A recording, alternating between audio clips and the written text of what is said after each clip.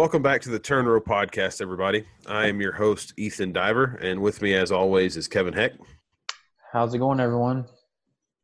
So today, Kevin and I are going to talk a little bit about coverage, about killing weeds pre-harvest, challenges, suggestions, stuff we've seen, stuff we've not done right, stuff we've done right, just kind of some weed control for this particular aspect. So where should we start, Kevin?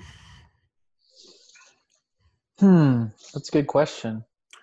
So, well go ahead. I guess we'll start up with wheat. Since wheat harvest is kind of on everybody's mind throughout the Midwest, we'll talk about killing weeds in wheat prior to harvest, post-harvest, and, some of the challenges there. So I guess the first thing, if you have to clean up a field, like we have to clean fields up quite a bit on wheat pre-harvest. Okay. About several weeks, whatever the pre-harvest interval is on the particular chemical, we'll go out and kill those weeds. Some of that may just be so they can harvest quicker, because time is money in the custom cutting outfit of the world.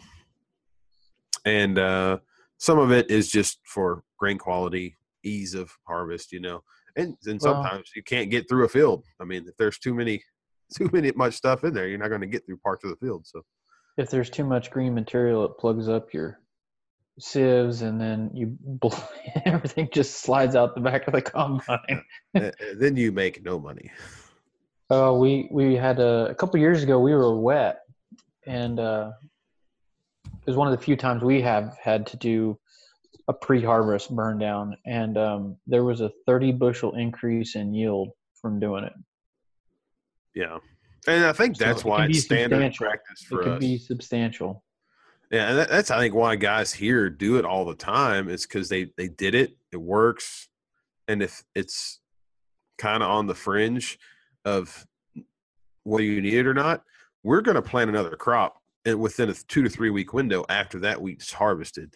So you're not losing money. It's going to help you on the next crop to go ahead and get ahead of some of that stuff. So it's, almost standard practice to come in on 100% of the acres if you're going to have a crop anyway. So and I guess one watch out is that a lot of the chemistries or the stuff that can be used pre-harvest burn down, and I guess in wheat, you're probably looking at only a 7 to 10 day window, if that, to get it, get everything cut before the plants start being really rubbery. Yeah, ropey. You can't get through them, because a lot of them burn all the leaves off, which is good, but then they will regrow. Yeah. And then you got to worry about pre-harvest interval, Oh, no doubt. Yeah. Some of them, you got to stay legal and stuff because we only make legal recommendations at CropQuest. So, disclaimer. Yes. We have a disclaimer on our reports and our podcast. So you're welcome, Dwight. But I mean, Diver approved. Yeah, but I mean, to be honest, I don't make off-label recommendations. That's a good way to lose your job and a lot of money. No matter if you're a consultant or a rep or you work for a chemical dealer, that's just not a good thing to do anyway. So, man, you're full of disclaimers this morning. Yep. So, anyway, back to killing weeds.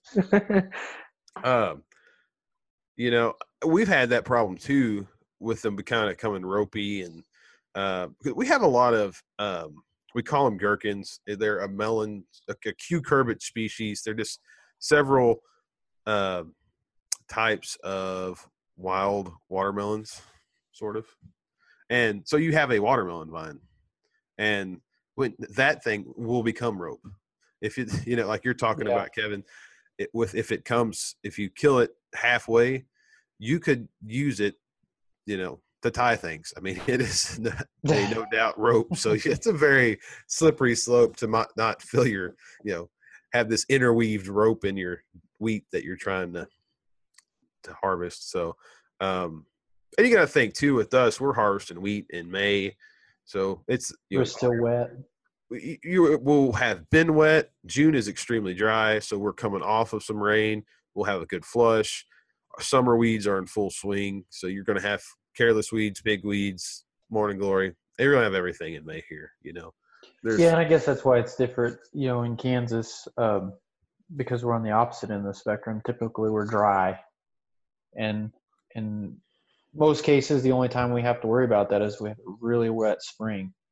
yeah, Well, the year in particular that I was talking about earlier, we didn't have any rain for half a year, like most of all winter and everything, and then all of a sudden, boom, got rain and germinated everything, and that's why we had all the problem because we it's didn't. just been sitting Nobody sprayed ahead because it was so dry. Didn't need it. there. Not like you know you spray post and wheat before you joint, and it doesn't carry anyway. But Yeah. You just hope there's enough of a canopy to choke something out, but for sure. Well, and that's a good point. yeah. That's really what you're banking on. And if you have thin wheat stands, you're going to have some weed pressure. And if you have moisture, once the canopy starts to thin because of dry down, it's the same thing as kind of having a thin stand because you don't have that ground cover with dried wheat. Right. When it's shriveled and on its way down. Yeah, and I guess the second consideration is when to spray after harvest. Because whether using a stripper header or a platform, you could have cut or damaged weeds. And those can be tough to kill. Yep. And it's a fine line because a lot of times for us, the Palmer amaranth are spindly, so they're easier to kill. Yeah. But you gotta wait for them to grow a little bit so they're not they're not going to come back with a vengeance on you. Yeah, and since we're going to come back in with a crop, a lot of times we will pre-water for herbicide.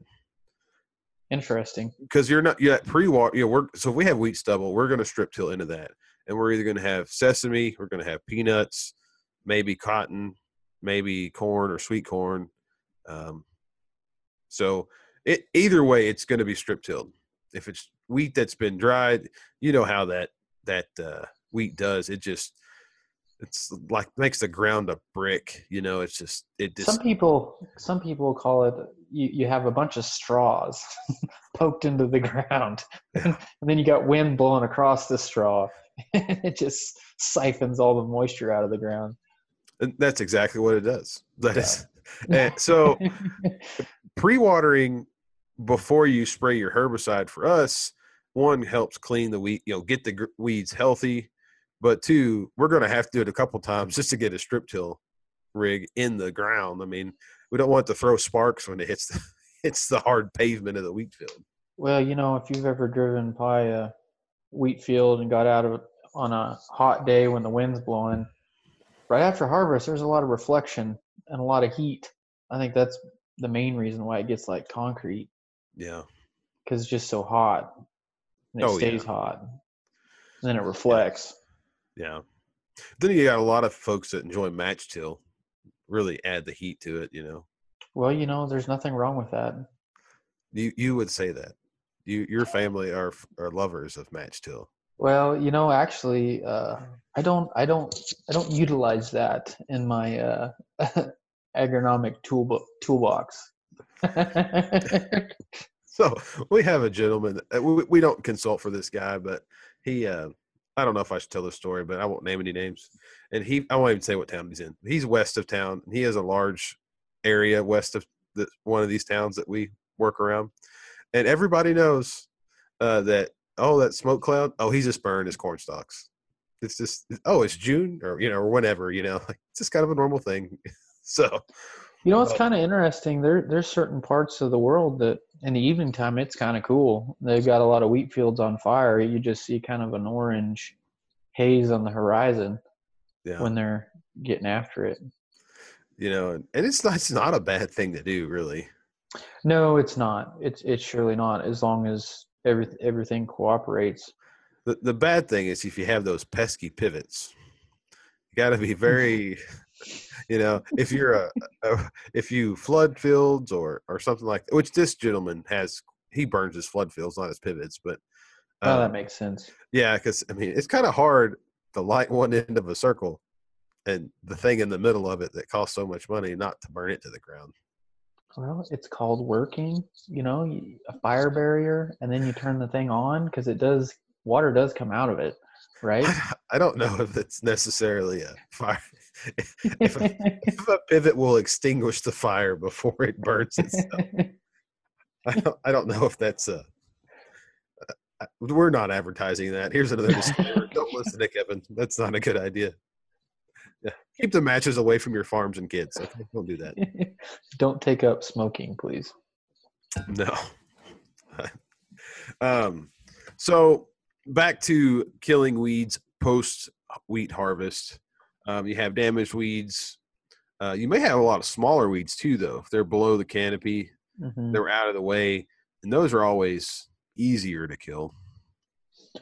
Yeah, and I think the other thing to think about is I guess I'm relating this back to Kansas still, but our environment, we don't have any humidity because typically we're hot. And that provides another obstacle in the herbicide realm because we don't have enough humidity to kill. So, as in your part of the world, that's probably not an issue.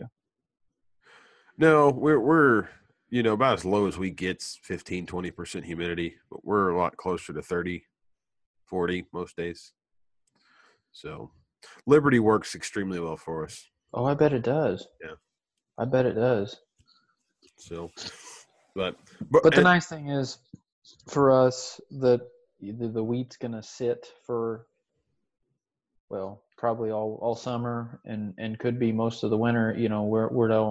We're not handcuffed to any certain herbicide due to restriction on rotation intervals at all. Yeah. So our toolbox is completely open, but it is important to get things kind of taken care of or get weeds hit as hard as they can now, because if you don't, it'll be a mess, and then potentially you're going to have to use an iron to control weeds, and then you lose cover and some benefit of having cover to catch snow or winter moisture. Snow. What a dirty 4-letter word. Snow is an evil thing, Kevin. Goes back to a previous podcast. We were talking about Ethan's inability to handle cold temperatures. Yes, I die. Yeah, it's not conducive to my thin blood. It just starts to coagulate, and I die. It's happened 3 times. But so does Roundup? What is the Roundup resistance like in your area? Is it pretty well full blown, or? No, I wouldn't say that. Now, it's kind of a catch-22, if you will. Roundup is more or less an adjuvant on broadleaves. Obviously it still works on our grasses, but when it comes to pigweeds and stuff, it's just another mode of action that's in the tank. Obviously a pigweed has so many different growing points coming out that you may kill a few, but that's why they're so hard to kill, or because they regrow really easy.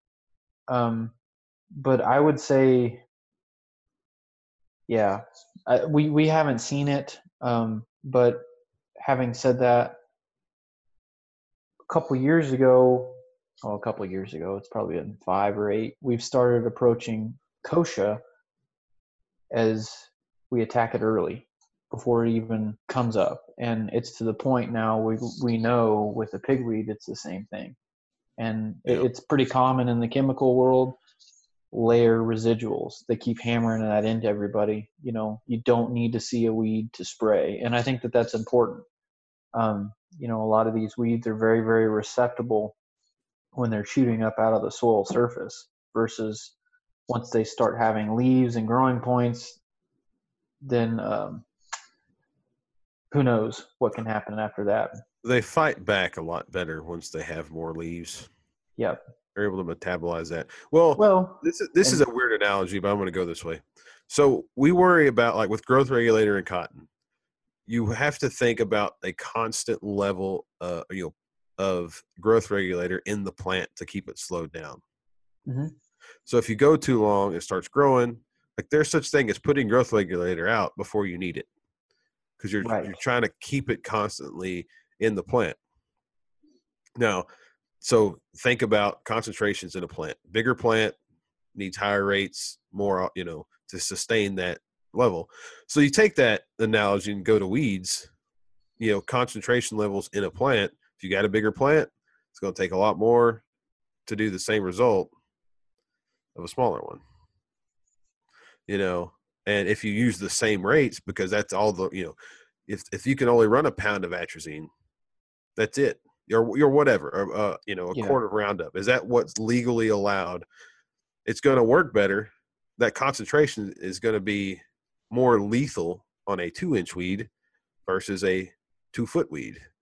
For sure. And you're legally bound by a label, and you have to follow that. So the concentrations are going to work better at smaller number. And if you prevent it from coming up, it's even better. Residuals are always going to be more of a, if you prevent the problem, you never have the problem. So, well, and I think for many years prior to us here in this podcast, you saw weed, and then you approached it, and you wanted to kill it because you could see it. And I think that seeing a weed was a justification in doing it. And I still think that's a big hurdle for some folks. And if you don't have an agronomist and your farm spread out, you may not be able to go look at every field. And so you drive by it, let's say 10 mile an hour. Oh, no, we're clean. Well, no, actually you weren't. You had stuff emerging. Yeah. And then by the time you're back around, pigweed can grow a foot in 2 weeks, easy. And I think you're being very kind.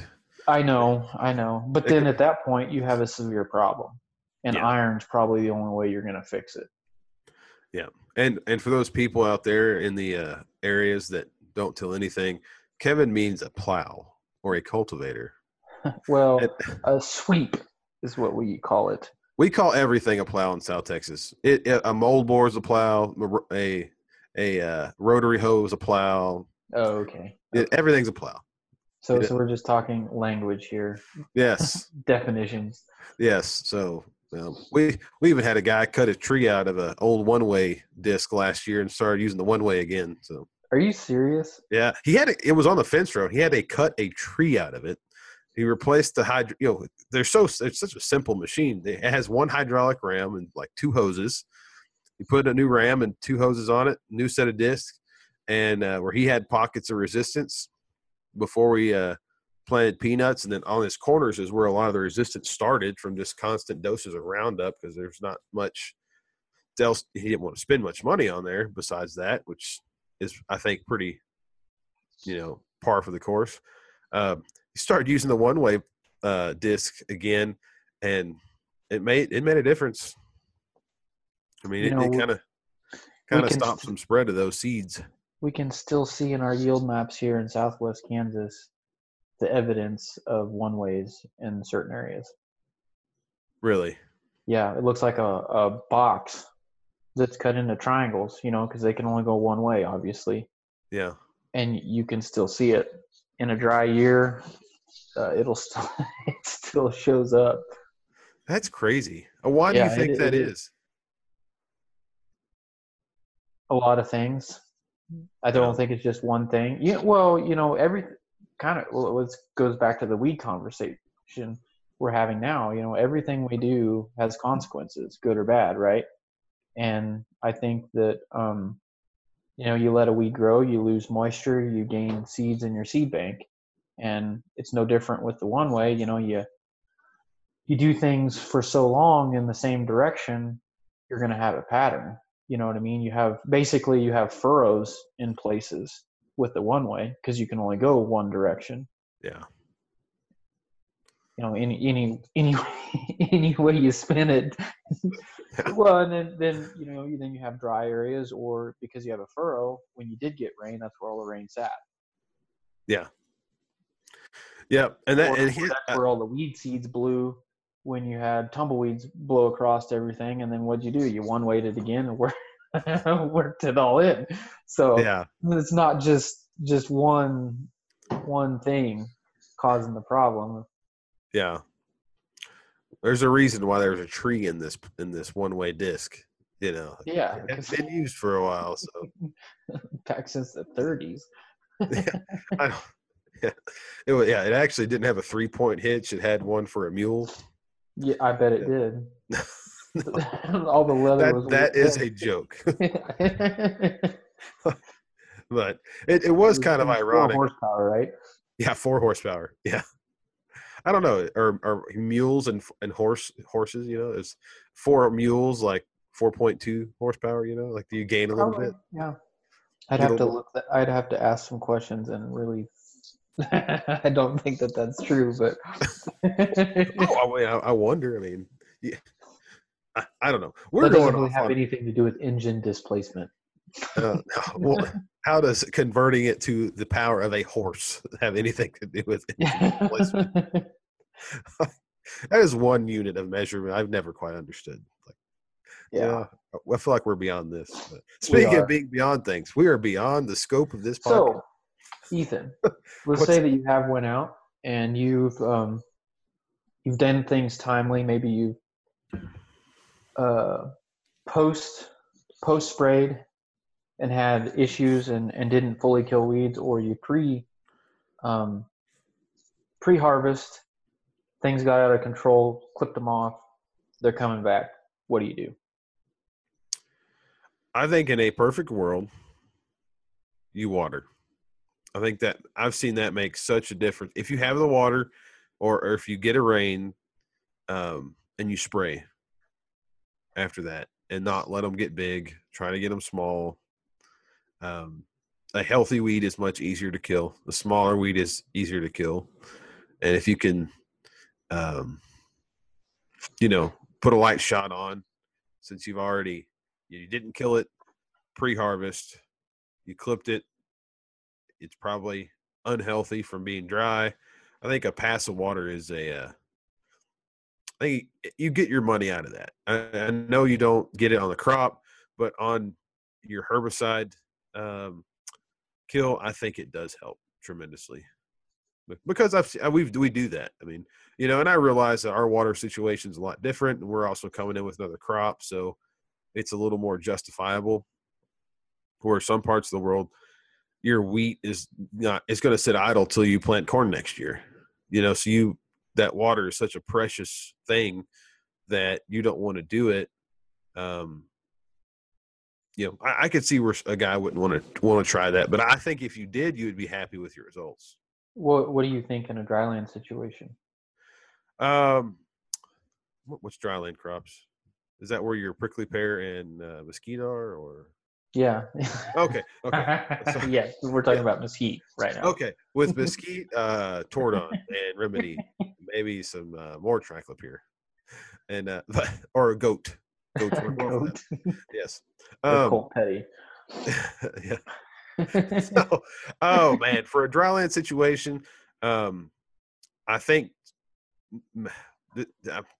I don't know. I don't have much experience with dryland. We just don't. It doesn't exist here. It doesn't rain enough for us to Yeah. have a whole lot. So, I don't know, Kevin. You're the dryland expert. So I'm gonna come at you a different angle, and I agree but disagree with you Okay. because I think that once we miss things with chemical, if we come back with chemical, the the likelihood of us doing good or zero. Even if you switch the chemistry. Yeah, but I mean, so without going into great detail, typically, and I'm going to stay away. Well, we'll go post harvest. If we do or pre harvest, if we do pre harvest, it's going to be some sort of burner. You know what I mean? Like we're going to just try and wipe all the leaves off or bend them down. Either way, so maybe 240 or aim or something like that. And if we come back, it's going to be 240. Or if we were to come back after harvest, after the weeds are actively growing, similar deal. And our options are just limited. And if the weeds missed, in my mind, water does help, but you still got two options. You come back with Gramoxone and hope it works, which it won't. It's not going to be 100%. Or you come back with iron.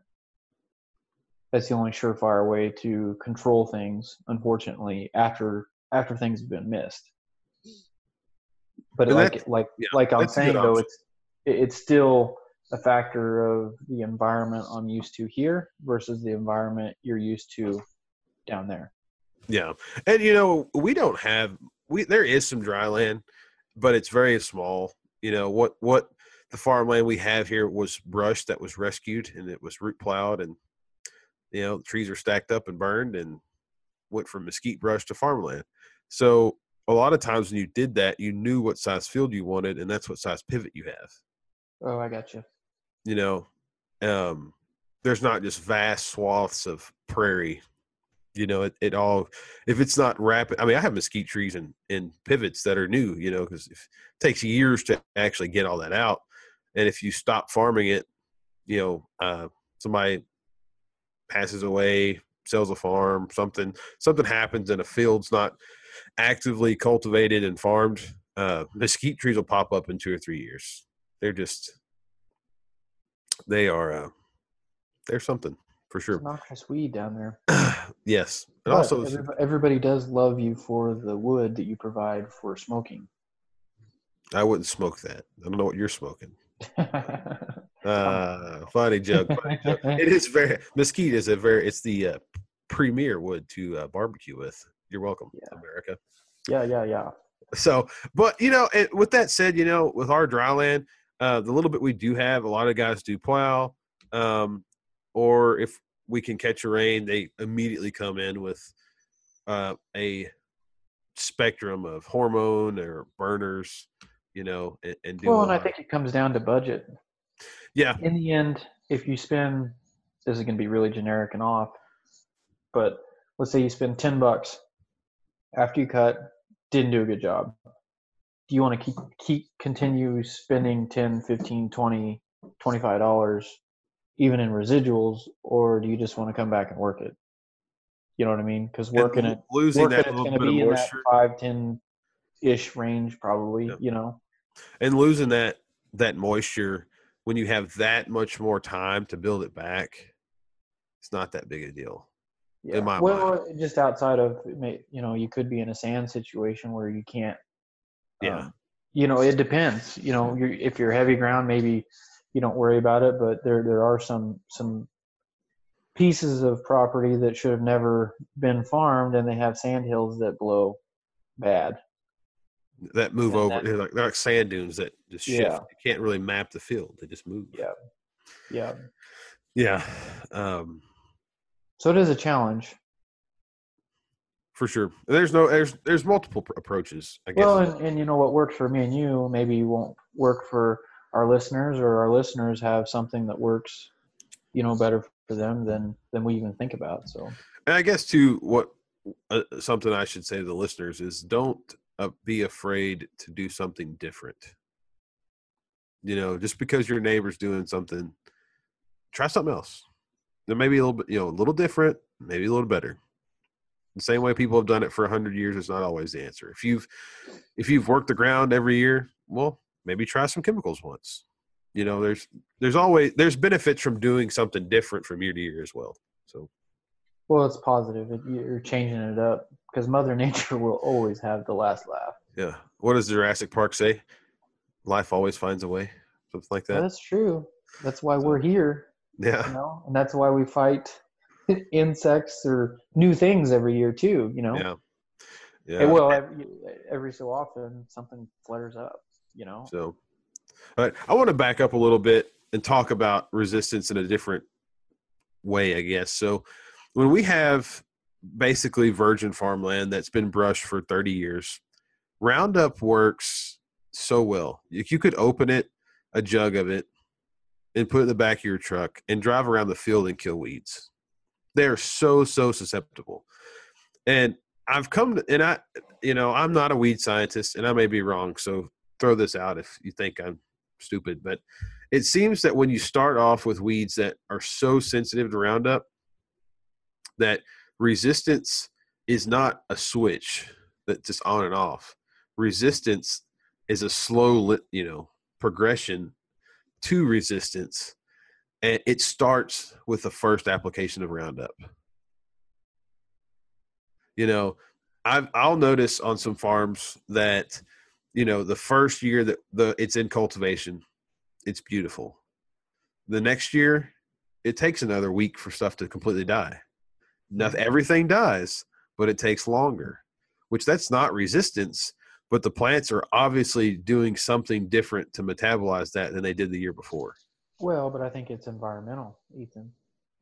Like what other conditions are present to maybe change that could be just a slight tweak to make things maybe not work as well. You know what I mean?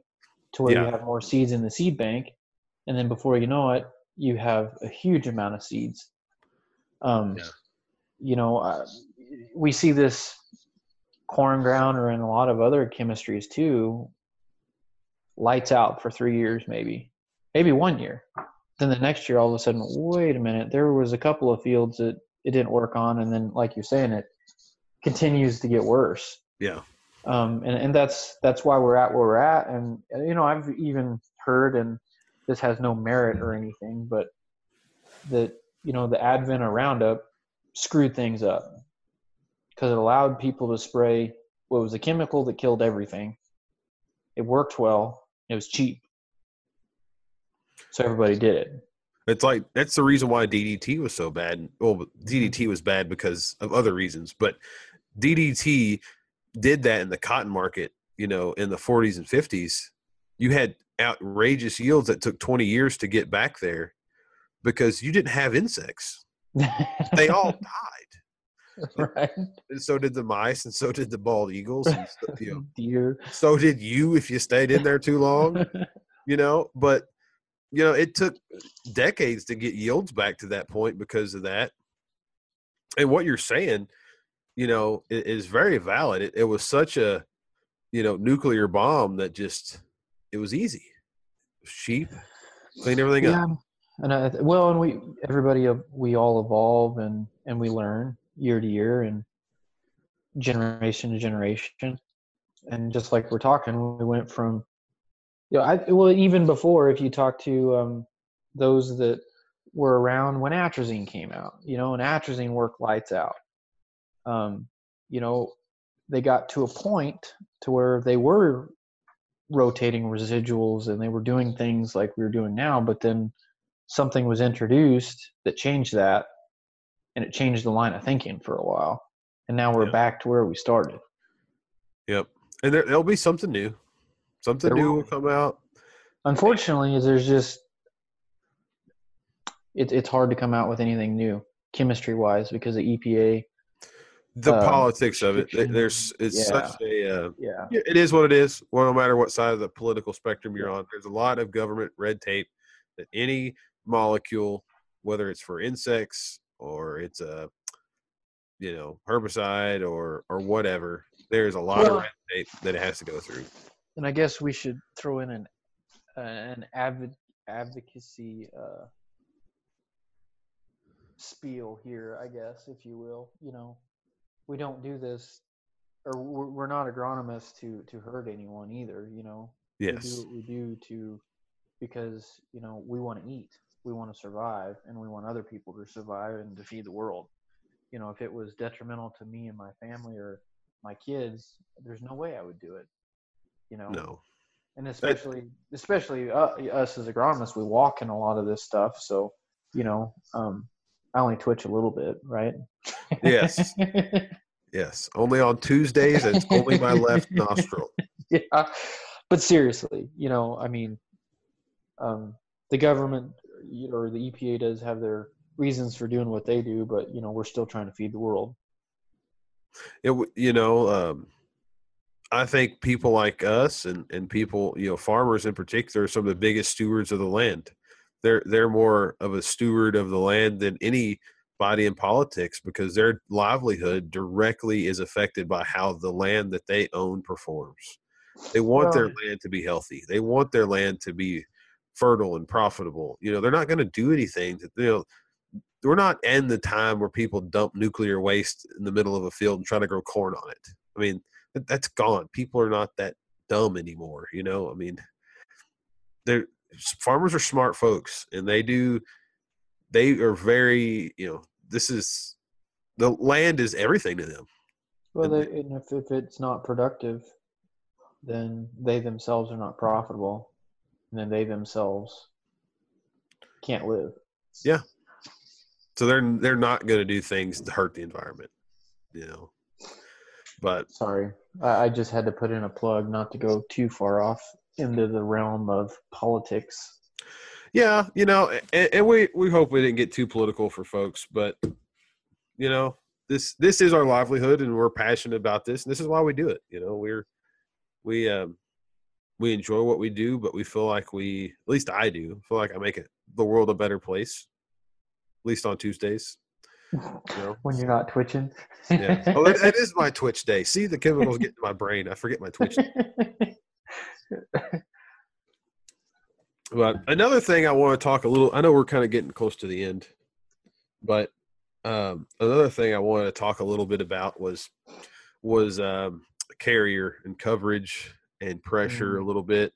That's in a whole nother podcast. That's true. It could be. But a little bit. We'll give it a little sneak preview about coverage. Just give you some coverage on coverage. See if we can cover this in 5 minutes. Oh, man. Man, you're full of puns today. That's punny. Very punny.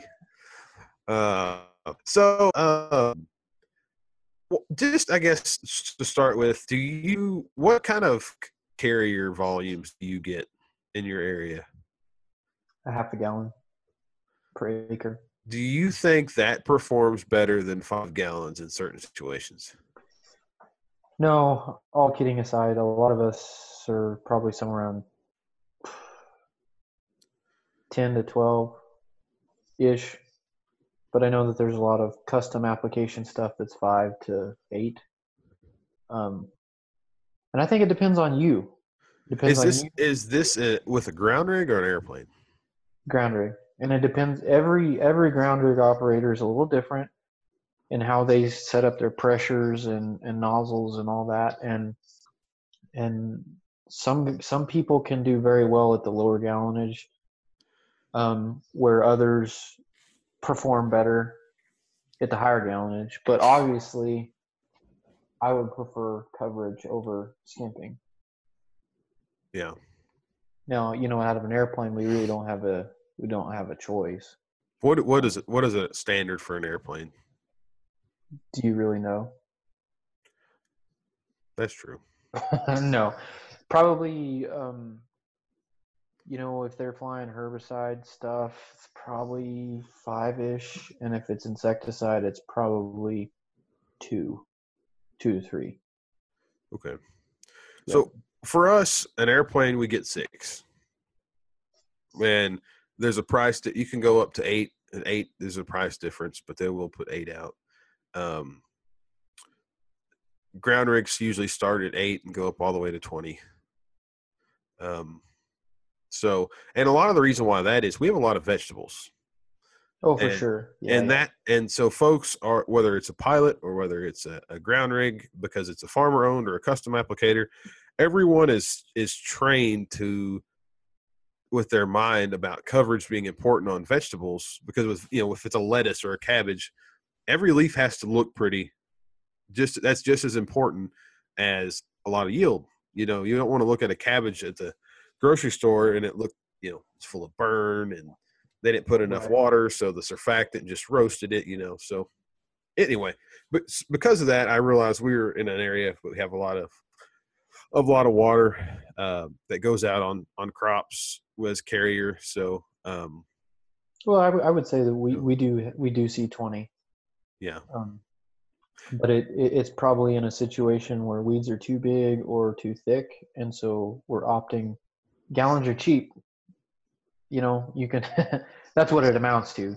Spend more money in chemical, or you can just run more gallons for coverage and do a better job. And that's kind of what I wanted to get at Yeah. is going back to our previous talks on this.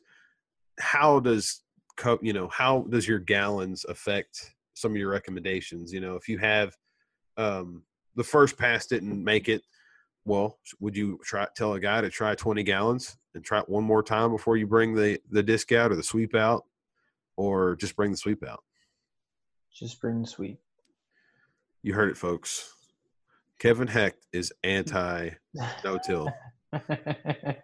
It's not anti no-till, it's anti weeds. He's no-till.